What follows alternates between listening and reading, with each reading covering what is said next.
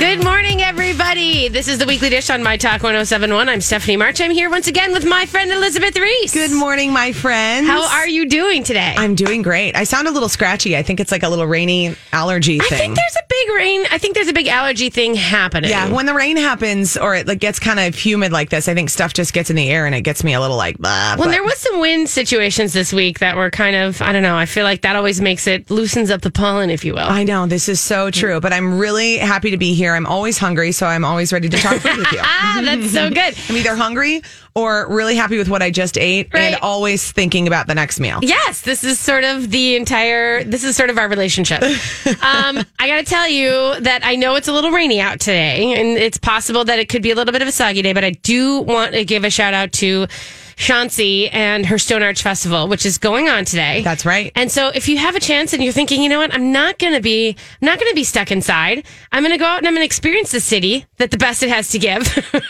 and maybe just pop over and have a look. And I drove by it today because, by the way, also plenty of road closures that you should be aware of. Whoa. Like westbound 94, if you're coming from 394 and you're thinking, I'm just going to head over to St. Paul, make plans, think about it before you go, because you cannot get onto westbound 94 from like the Sculpture Garden area. Doesn't work. Shoot, dude. Yeah, that's why I was like, okay, well, I'm going to go through the city, which I do often anyway, because it's kind of fun. And I thought, I'll drive right by through the Stone Arch Bridge. And there's plenty of tents there. Everyone's got tents up, and so it's going to be great.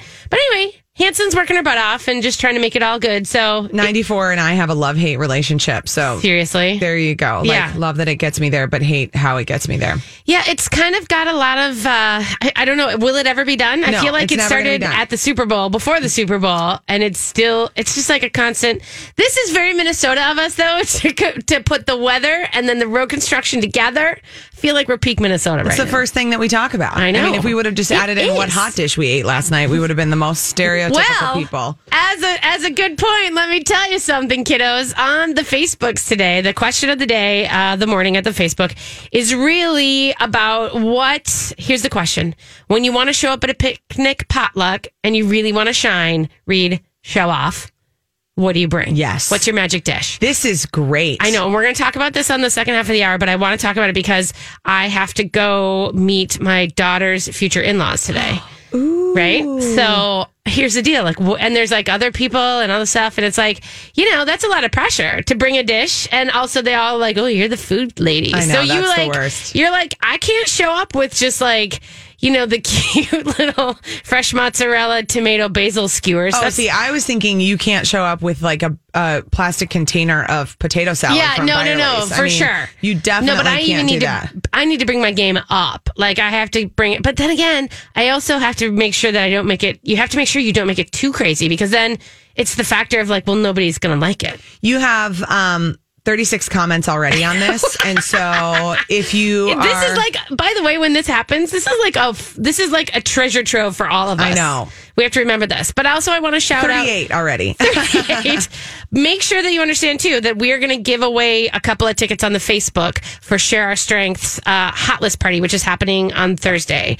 And it's a great event for Share Our Strength, which is, Taste the Nation, which fights local hunger is what you need to know from that. So we're going to talk a little bit about that on the second half of the hour, but I just wanted you to pop over and check it out. And if you do, if you're going to a Father's Day thing, or if you're going to a memorial, it's past Memorial Day. Yeah, it is. A picnic.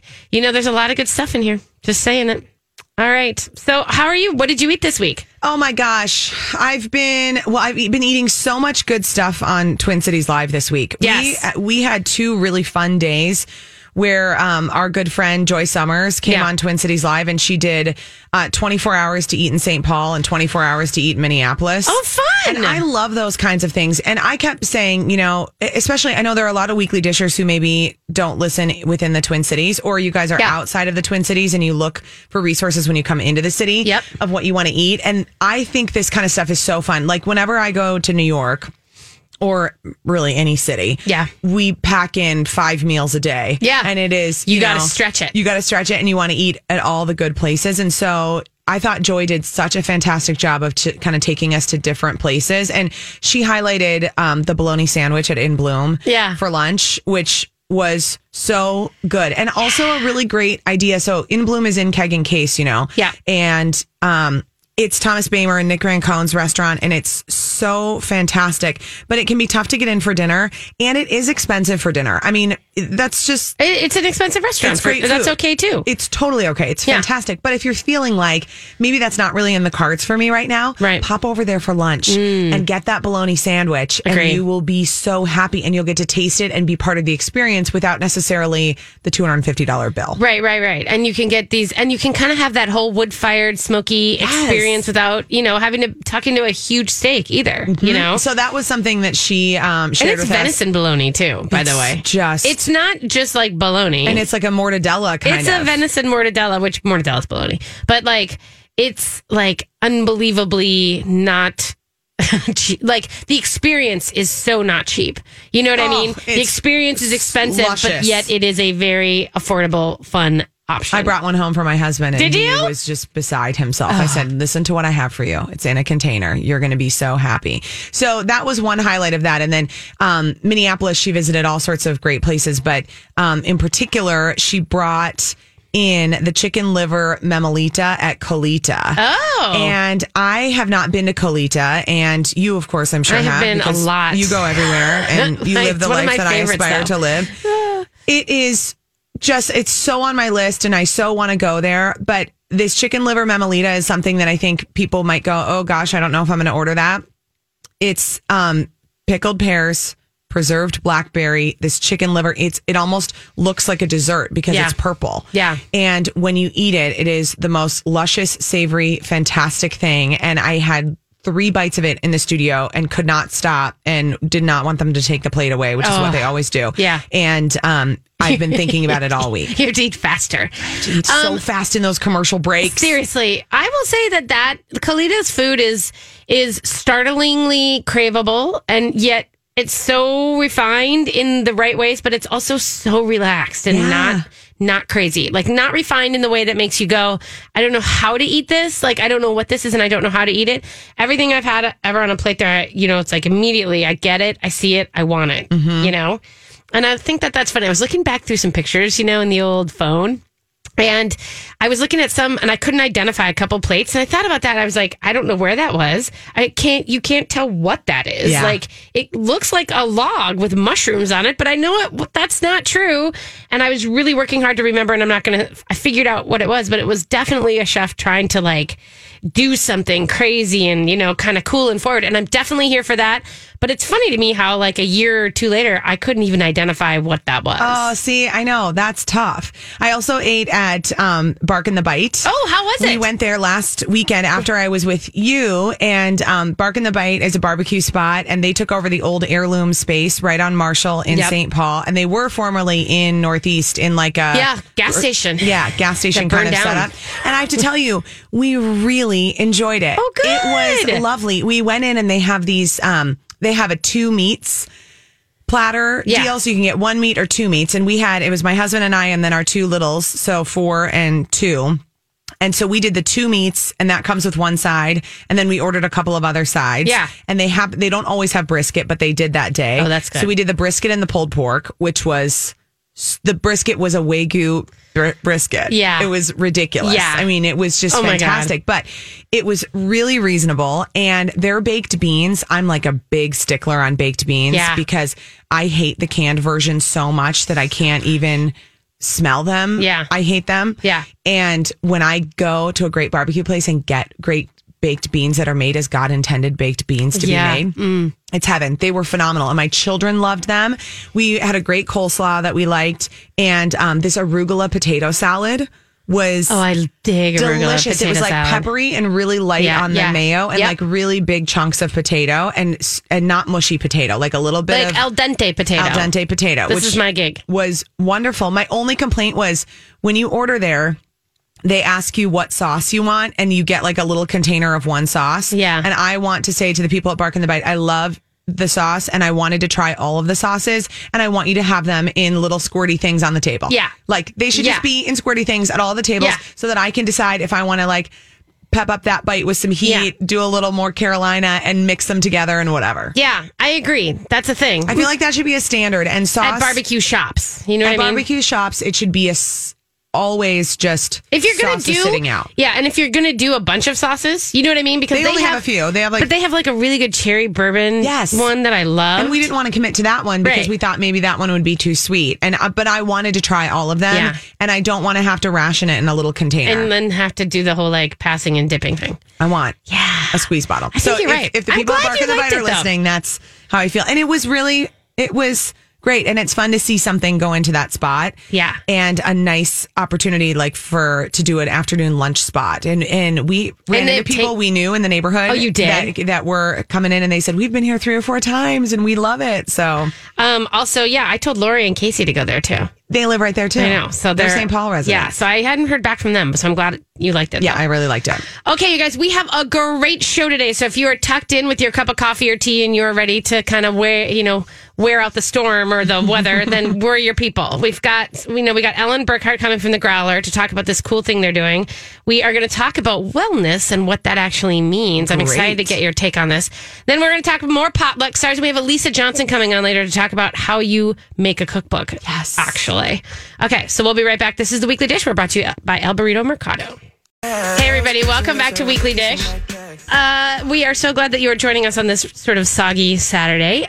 We are having a guest in studio named Ellen Burkhart. Ellen, welcome to the show. Thank you. Hi, Ellen. Ellen, what is your title at The Growler? I am the managing editor at The Growler magazine. And The Growler magazine, for people who don't know, is a beer-focused publication that you can find all over the Twin Cities. I mean, it's more than beer. It started out as beer. Yes. But it really has become more of a lifestyle publication for people who enjoy craft beer. Yeah. So anything that you might like in addition to having a craft beer. So outdoors, which is art, everything, culture, all the things. Yeah, it's the things that sort of go along with that. Exactly. That idea of like attention to detail, liking something a little bit different, liking to know the story behind how something is made, and then frankly, liking things that are good. If you like good things, you'll probably like the Growler magazine. The stories we only talk about all the good things. That's right. Right. That's what we do. You're not Martha Stewart, but that's what you do. We always pick it up at Blue Door Pub. It's always hanging out there, and we like to grab. It's at most of the brew pubs around town, restaurants, liquor stores, coffee shops. Just look for it in the front area, more or less. And the Growler was started in conjunction with the Beer Dabbler. Yes. And that is a cool way of doing things. Like the Beer Dabbler came first. And then there was all this sort of like on the front of the beer festivals and the sampling things. And then they decided to start a magazine to go along with it, which I think is crazy. But, being in a magazine as long as I have it. But nonetheless, doing this kind of way of doing it. And then you guys, there was a store for a little while too. Yep. And it's still all online now because we figured out that that's a lot easier to manage than having a physical store. But it was a great store. It's a beautiful store. So what's the merch that you can get online then? Literally anything you can think of beer related. I mean, like there's t-shirts, pint glasses, posters. You can order back issues. A lot of people like to collect all of our issues because we have like a unique cover per issue. Bottle openers, things to decorate your home bar. Lots of t-shirts, koozies with brands of the beer. I mean, there's so many people. Our branded stuff too. So we always make funny t-shirts for every event that we throw. Well, and your events are so fun. I mean, we've been big fans of the Beer Dabblers in my house, and especially the winter ones because we like to just bundle up in ski pants and tough it out and drink beer. Legit. Stand outside the most Minnesotan thing you can literally do in February. I kind of think that's true. I think that's actually the reason you're at the state fairgrounds. Yeah. You're drinking local craft beer and you're bundled up against a blizzard. That's so true. That's and the beer kind of freezes around the glass. And so you end up with like this little layer of beer slushy around. It's quite delightful. It sort of proves our metal, I think, that we are metal with our metal. But we wanted to talk about events because the Growler has a new event coming up, and I'm very excited about this. Let's talk about the Unlabeled series that you guys are doing.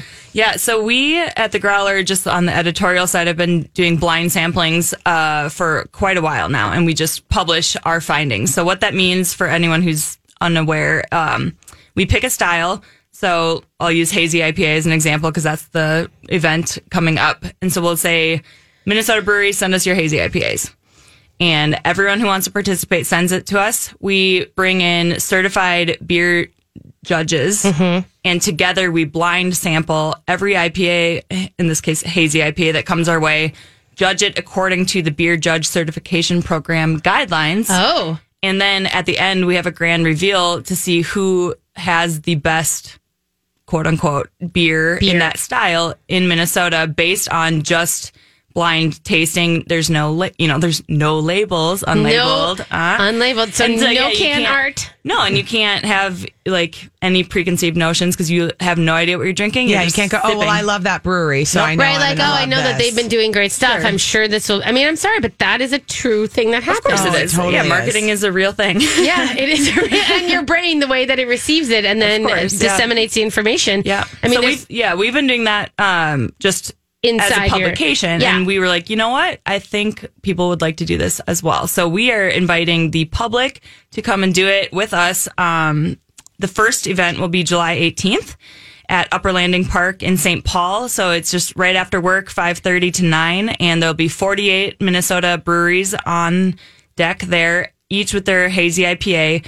But again, everything's unlabeled. Okay, so how's that going to work? Because, your breweries. You know what I mean? Like Jeremy Price standing there. No. I meant the breweries. They're not going to be there. Beer. Okay, so there's not like a normal, like you go and you taste their things. So there's going to be 6 different sampling stations that all look identical. Okay. And it's just a tap. And then you fill up a flight panel with whatever flights that station has, and then you just use our app and go through A, B, C, D per station. Yeah. Rank just literally based on what you want. This is a great idea. It's really fun. Yeah. I just love this idea. Okay, I do want to back up a little bit for hazy IPA for people who are listening who might not be familiar with, okay, what does that style of beer mean? Sure. Because if you're not going to make it to this event, but you're going to be out and about drinking beer, why would you want to try it? Yeah, so hazy IPA is like the it beer right now. Everyone usually knows what an IPA is at least, but hazy IPA is a lot softer in the sense of like, a big IPA is pretty bitter, and a lot of people don't like that bitter. Hoppy. Mm-hmm. Hazy IPA, you can also hear them called Juicy IPA, Northeast IPA, or NEPA, New England IPA, Vermont IPA, but basically it looks like something's wrong with the beer in the sense of like it's not clear. It's someone shook it up. It's hazy. Yeah. Hence the name. And they taste sweeter because the hops that are used are more tropical, citrusy. A lot of people say it's got like kind of like an orange juicy finish to it, and it's just a lot softer on the tongue. It's not crisp, and people just like that it's easier to drink and a little bit less in your face. And so people have just been like going ape. And is it the same as the milkshake IPA, or is that different? It can be the same. Milkshake IPA, usually they'll add lactose to that. Okay, because that's a lot of people ask that, and I've heard. So it could be people argue both ways. It can be a hazy IPA that's also called a milkshake IPA, but usually milkshake IPA means lactose has been added. Okay, this is so much fun. This is something like I just need to buy tickets for my husband for a Father's Day gift for tomorrow, and tell him that this is what his gift is and that we're going to do this, because he would absolutely go crazy for this event. It's so much fun. And the best part is like, so he loves craft beer, right? He also loves bad beer. He loves sure. He loves beer. Yeah. But even someone who's brand new to craft beer, literally everyone's on the same playing field here, because nobody knows what they're sampling. All they know is like, here's what I'm judging these things based on, and then at the end we're going to have a grand reveal, and it'll be like because it goes all through the app, so then you're getting the actual real time. I love that. You have to wait for calculated, and then at 9:00 it's like, all right, here's what it is. You've ranked these 48 beers. It's really fun, and I'm kind of convinced that either when it comes to like tasting new things that maybe you're not sure that you like, either very little information or very much information is good. The middle of the road makes you not passionate. Steph, my example is when I had never had scotch before, and you and I went to a Lafroig scotch tasting. Yeah, I brought her in big, you guys. And we didn't go small. You went all the way. I went big. Lafroig. I was like, no. Do you like Pete? You don't know what that is? Here you go. Here you go. Do you want to suck on a campfire log? Good. Here you go. But I got so much information, and I was there with all of these enthusiasts. People there couldn't believe it was the first scotch I was ever drinking. And I said, I have never had this. This was probably 8 years ago. I know, it was 8 years ago. A long time ago. It was pretty kids. And we went there, though, and there was somebody from Lafroig telling the story about the peat and showing us the pictures and everything about how it worked. And it made me understand and appreciate so much more than just tasting it and whatever. And then on the other end of the spectrum, you have this idea, which is absolutely no information, no preconceived notions, nothing. Just go in and taste it and then just see what you think. Right. And I think either of those ideas are such beautiful ways to experience something new. It puts your brain into a different space. Yes. And that if is you want important. to know more specifically about what hazy IPA is and like what you're smelling and what you're ranking, we will have an education station like sponsored by Mighty Axe Hops and Culture Malt. So you can go smell hops, taste malt, and like learn what these aromas you're getting in the beers are and like what all these crazy style guide things Ellen, you're mean. good. This I is know. good, girl. This is I good. like this. Quickly, It's can awesome. can you tell me a little bit about how do you like as far as like what are the qualities you're judging them on? For sure. So you'll hear a lot of people say BJCP, and that's the Beer Judge Certification Program guide. So anyway, so it's like overall impression. So does it match what this style is supposed to be? And then aroma. So how does it smell? Appearance. How does it look? The flavor of it. So it should have some like tropical fruit notes to it. A little more like, just more of the fruitiness. Yeah. Mouthfeel, which just means the thicker, kind of more soft. And then just sort of like a couple things of like juiciness and haziness, like the comments that they include are it should be juicy, like eating a fresh fruit. Or ripe fruit. But there's and nothing too overly complicated or snooty about No. this. No, No, that's my point. Is like it's really it just breaks it down into like slow down, taste what you're drinking. What are you tasting? What are you liking? And then you rank based on those little things. I love this. This sounds is so great. fun. July 18th, and they have another one coming up on September 19th. And it is growlermag.com/unlabeled, and the tickets are on sale right now. Yep. And how much are they? $50? $50 for general admission, $20 for designated drivers. This is a great Father's Day gift if you're thinking about it. We're going to put a link up on the Facebook page. Quickly, before we go, is Pride Dabbler sold out? Not yet, but we're on track to sell out next week, so get your tickets now. Okay, good. Thanks. It's been Ellen Burkhardt from The Growler. We'll be right back. This is The Weekly Dish. Welcome back to The Weekly Dish. I'm Steph March. I'm here with Elizabeth Reese this week. Good morning. I love being here. It's kind of fun, and it's kind of a good Saturday to just tuck in and hang out and just kind of think about what you're going to do with your day. I know. I'm sure there's a movie happening at my house right now, and I'm sure there's some laying on the couch and my husband going in and out of sleep while the babies just cozy up. Dude, that is perfect. If there's like a smell of a wafting of bacon in the background, then I know. that's just even more perfect. Oh, that is great. I know. I love it. But if you are thinking about going out again, I'm just going to let you know, Stone Arch Bridge Festival is a good thing to go do. Yeah, hit up the farmers markets, grab some goodies. Yeah. It's a good day to go on days like today because it's maybe not so crowded. So packed. Fair State, as we were talking with Ellen about beer, Fair State has their mixed culture party, their big beer festival with tons of good sour beers and funky beers and crazy things this weekend. Great. There's lots of stuff going on. We'll cover all that stuff later.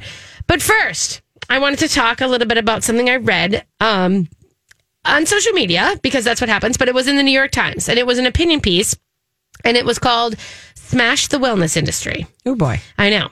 And again, it's an opinion piece, so it's important to know that because I think that that's always, an interesting place to start. Yeah. So it's by this woman named Jessica Knoll, who is a novelist. And she starts off the piece by saying, a few months ago, I had lunch with a writer behind one of my favorite movies of the year, the agent who made the deal, and the producer who packaged the project. I wanted to hear about all the process and perhaps find an opportunity to collaborate. So a business lunch. She said someone was slogging. She said basically they were trying to order, and she said someone was slogging through the Whole30 program. Someone had eliminated dairy, and someone else was simply trying to be, quote, good after a, quote, bad weekend. The producer said it didn't matter how good she was. She'd lost baby weight, though she may look tolerable in clothes. Under the Spanx, her stomach was a horror show.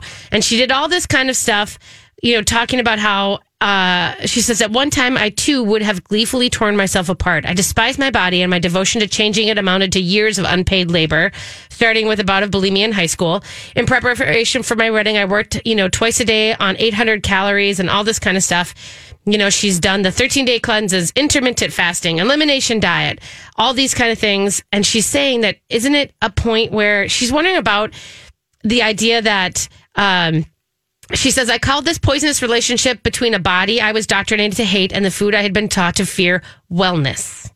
And the whole point of this article is about that the culture of wellness is that it's a dangerous con that seduces smart women with pseudoscientific claims of increasing energy, reducing inflammation, lowering the risk of cancer, and healing skin, gut, and fertility problems. But at its core, wellness is about weight loss. It demonizes calorically dense and delicious foods, preserving a vicious fallacy. Thin is healthy and healthy is thin. Oh, boy, she is off base here. Woo! This was a very big thing that was sort of like, it was interesting to me because I thought the minute I stepped into it and she was talking about this group of women who she was sitting there and they were all demonizing themselves at this business lunch and saying like, oh, well, I can't eat that. I have to eat this. And we've all been to those kind of things. We've all had those kind of things. But for her, it feels like if you go through this article, she doesn't really have that's her core experience. And I think that to me seems like that's a starting point of wrongness. Well, I think she's going into it with some clear issues with herself and her own body and her own eating, because to talk about the wellness industry as being the same as the diet industry is totally off base and wrong. And to say that the wellness industry demonizes calorically dense food is also wrong. I thought that was a strange Every wellness statement. expert I've talked to or interviewed or had conversations with, it is about more dense food. It is about fat is your friend. Yeah. It is let's eat things that are packed with nutrition and packed with goodness and packed with satiating fat and not live this life floating along in a low fat snack wells world where we're starving all the time and we're starving our brains and everything. Yeah. She's off base. She's 100% off base. Yeah. And I think the bottom line here is that when she says in here that food, that she no longer thinks of food as good or bad or anything, there is good and bad food. Yeah. And that doesn't have to do with even necessarily always our health. There is food that is good for our economy, good for farmers, good for people, and there's food that is bad for farmers, bad for the economy, and bad for people. I mean, when you talk about She said, yeah, no the moral highly value. processed food industry, Yeah. that number one to me is not food, and two, that's bad. Right. And that's bad for everybody. Well, and weirdly enough, you know, she says, so she talks about this thing that is kind of gaining some attention, and it's called intuitive eating. Now, she said she had a stilt at a health magazine, and she has a glancing understanding of the philosophy, and that always makes me worried. Like, if you're going to write a piece, you need to get a little bit more Don't write anything about a glancing understanding. But it's about when to stop eating, what tastes good, and how it makes our bodies feel. And says, she basically says that it's been around for decades, but suddenly we're seeing a lot of attention because perhaps it's because women are finally starting to interrogate the systems that hurt and exploit us. Perhaps it's because we're driven and ambitious and we need energy, not lighthearted leafy greens energy, but real energy, the kind that comes from eating hearty foods men eat.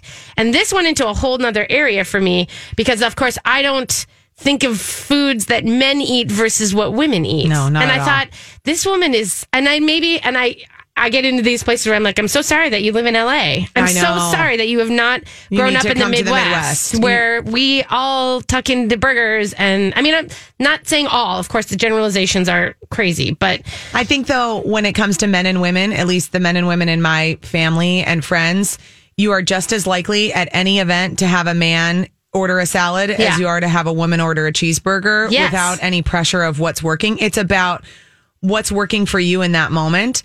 And I mean, I agree with her about, I don't love this concept of like, I had a bad weekend and so I need to punish myself by eating good. That to me, I don't agree. That being said, though, for me, I know how I feel. If I'm out with you, Steph, and we're crushing burgers and beer one night, and then I go out for an intense brunch on Sunday, I mean, Monday, I'm going to lighten it up for my own sense of like function. yes. Well, and I thought about that when she said that. I thought, that's called balance. Yes. I don't understand why it's not punishing. It's so interesting to me that she sees it as punishing. It's not punishing. And I thought there was a whole part of this too, where it's like, she says the diet industry is a virus and viruses are smart. It has survived all these decades by adapting as dangerous as ever. And in 2019, dieting presents itself as wellness and clean eating, duping modern feminists to participate under the guise of health. Wellness influencers attract sponsorships, blah, blah, blah.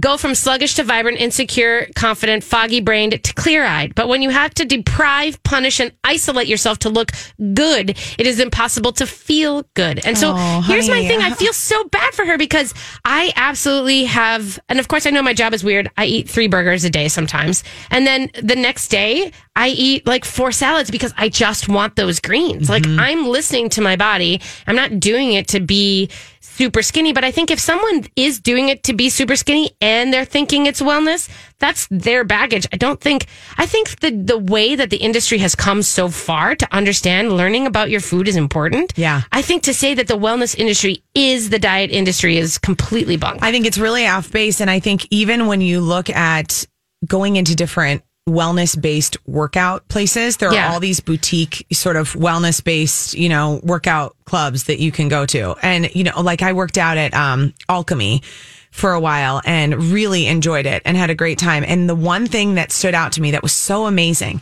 is never once in all the classes I went to, in all the conversations I had with instructors, was there ever a mention of being thin. Yeah. Ever. It was never. It was all about strength. It was never about, hey, do this and it'll make your tummy smaller. Yeah. Do this and it'll make your legs smaller. It was about lift this, be strong. Use your body so you can continue to use it as long as you can. Yeah. Be strong. Be strong. Be Ruth strong. Bader And do this Ginsburg for your mental health. What are you thinking about right now that you can push that energy out and get it out so that you feel like you can go on with the rest of your day feeling good? Yeah. It's sad to me that I think she's trying to demonize the wellness industry when the wellness industry is the antidote to the diet industry, and I think has influenced how a lot of diet companies look at themselves too. And I do believe that it's the same thing like when we talk about local washing. When we talk about someone who's like, hey, or natural washing, where like 7-Up can say, this is a natural product. Well, when you absolutely take it and take like a little bit of corn and then manipulate it chemically so that it's no longer corn. Yeah, it came from the earth originally, but and then it's corn sugar. And then there's all this stuff that is completely not a thing that exists in nature until humans manipulate it. I don't find that to be natural. So I fear that there are diet places that are touting this wellness, that it's going to make you feel better and you're going to be better and you're going to be skinnier and that's better. For sure. There are some of that. But then to say the entire industry. Right. This is another part that I had a little bit of a problem with. It was interesting to me. She was saying, she said the diet industry is a function of the patriarchal beauty standard under which women either punish themselves to become smaller or are punished for failing to comply. And the stress of this hurts our health too. I'm a thin white woman, and the shame and derision I have experienced for failing to be even thinner is nothing compared with what women in less compliant bodies bear. Wellness is a largely white, privileged enterprise catering to a largely white, privileged, already thin and able-bodied woman, promoting exercise only they have the time to do and Tuscan kale only they have the resources to buy. So I thought there was something interesting about that because I do believe that there's, there is something.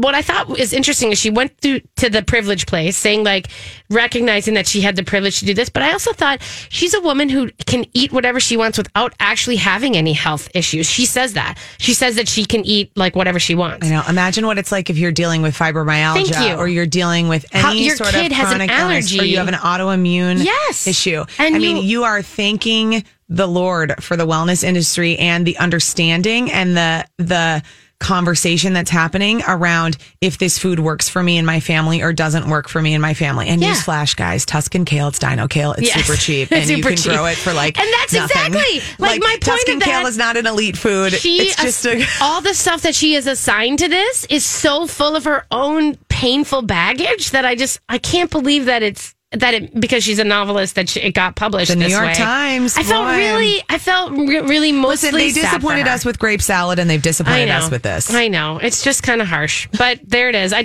was interested by this in the wellness aspect of it. If you guys want to weigh in, we do have the Ask Stephanie portion next. 651-641-1071 if you want to weigh in.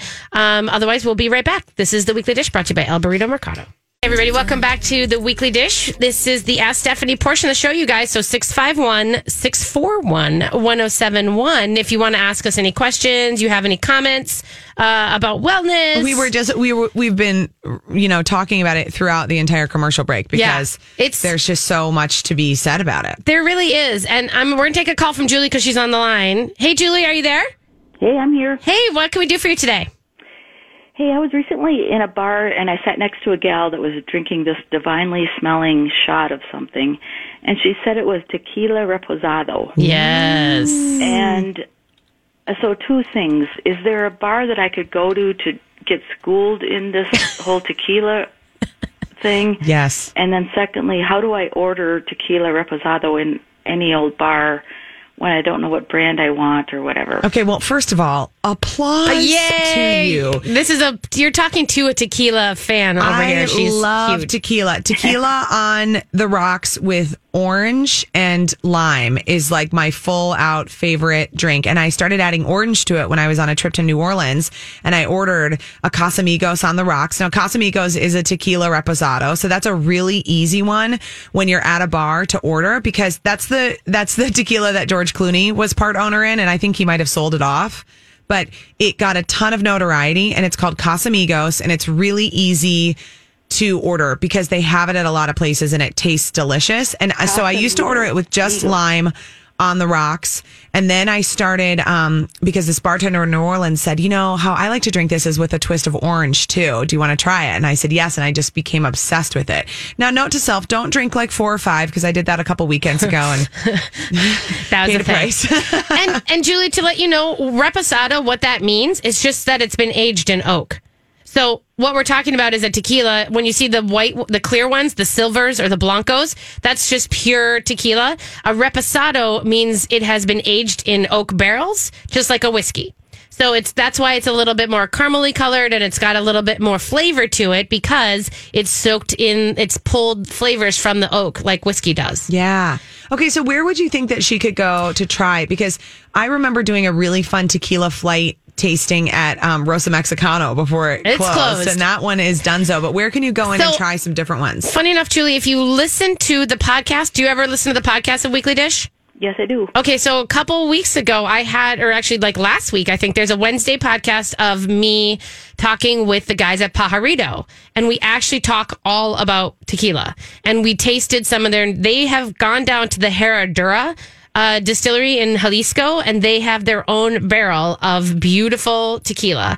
And they selected it, they brought it back up, and they are making an old fashioned with it. Fun. And so what I think you should do is go sit at the bar at Pajarito in St. Paul and talk to them about the tequilas that they have on hand, and also that you're interested in learning a little bit more. And they're happy to do that kind of stuff. And they can pass you some tastes and things like that. Another place that has a lot of good tequilas is Jefe. Oh, great. Which is over kind of off the river. Don't go today for the Stone Arch Festival. It might be kind of crazy to do. But another afternoon, that's a good place to go. And then I would say even El Burrito Mercado, is a great place to kind of go and see the tequilas they have, but really talk to your bartenders and tell them that you're interested in learning more about it. Cool. Thank you so much. All right. Oh, have fun. That's just great. Oh, I love the tequila. I know. Tequila is something that has such a bad, cheap reputation that we ruined it for a long time, where I remember just thinking like a shot of tequila and it's so horrible. And then when you learn more about it and learn, of course, it's not just a one note thing. Yeah. Well, and in that podcast with the boys, it was Tag Nelson and Stephen Hussey, and it's like, and then we had a couple other friends, people there. We were all tasting their new barrel, but we start the show with saying, what was your worst tequila experience? Because everybody has one. Tequila popper, spring break, Acapulco, my sophomore year of college. Yeah. So many of them. The idea of a popper now, think about it. Taking Sprite, putting it in your tequila, slamming your glass, and then slamming it down. It's so funny. What was that? That was so 80s. That was, I know, and I was doing it in the year 2000. Yeah, I know. Yeah, you were. 651-641-1071 if you guys want to call in or you have any comments or questions. I will also say that there's something about learning about because I had to go away from tequila for a long time because of high school. I'm not going to lie. And then I couldn't come back to it until I discovered the reposado, and then even more the añejo, which is, even longer aged. And beautifully, some of those añejos have such almost like a vanilla smokiness and a sweetness to it that is you don't find in any of the original, the tequilas that we all grew up with. Right. And when you have something great and you're sipping it, it's such a different experience than, taking a shot of anything is not. It's not a great idea, guys. I'm just going to tell you. Well, and you're talking to a person who, I took a lot of shots in college. And Yeah. and it's not a great idea for a myriad of reasons. So just find something good and sip it. Yeah, enjoy your sippage. You know what I mean? Take a few minutes. And that's honestly where like drinking whiskey neat, and having it be with just like a little bit of ice and drinking it without all the stuff. Same thing with tequila. Or just like a tiny bit of bitters in whiskey. It's so good. Oh God. Well, there you go. There's your boozy inspiration for the day. Good morning, everybody. Good morning. Welcome. We are going to take a quick break, you guys. When we come back, we have a great show, second hour coming up, so stay tuned for that. We've got Elisa Johnson. We're going to give her a call. We'll be right back. This is The Weekly Dish. We're brought to you by El Burrito Mercado.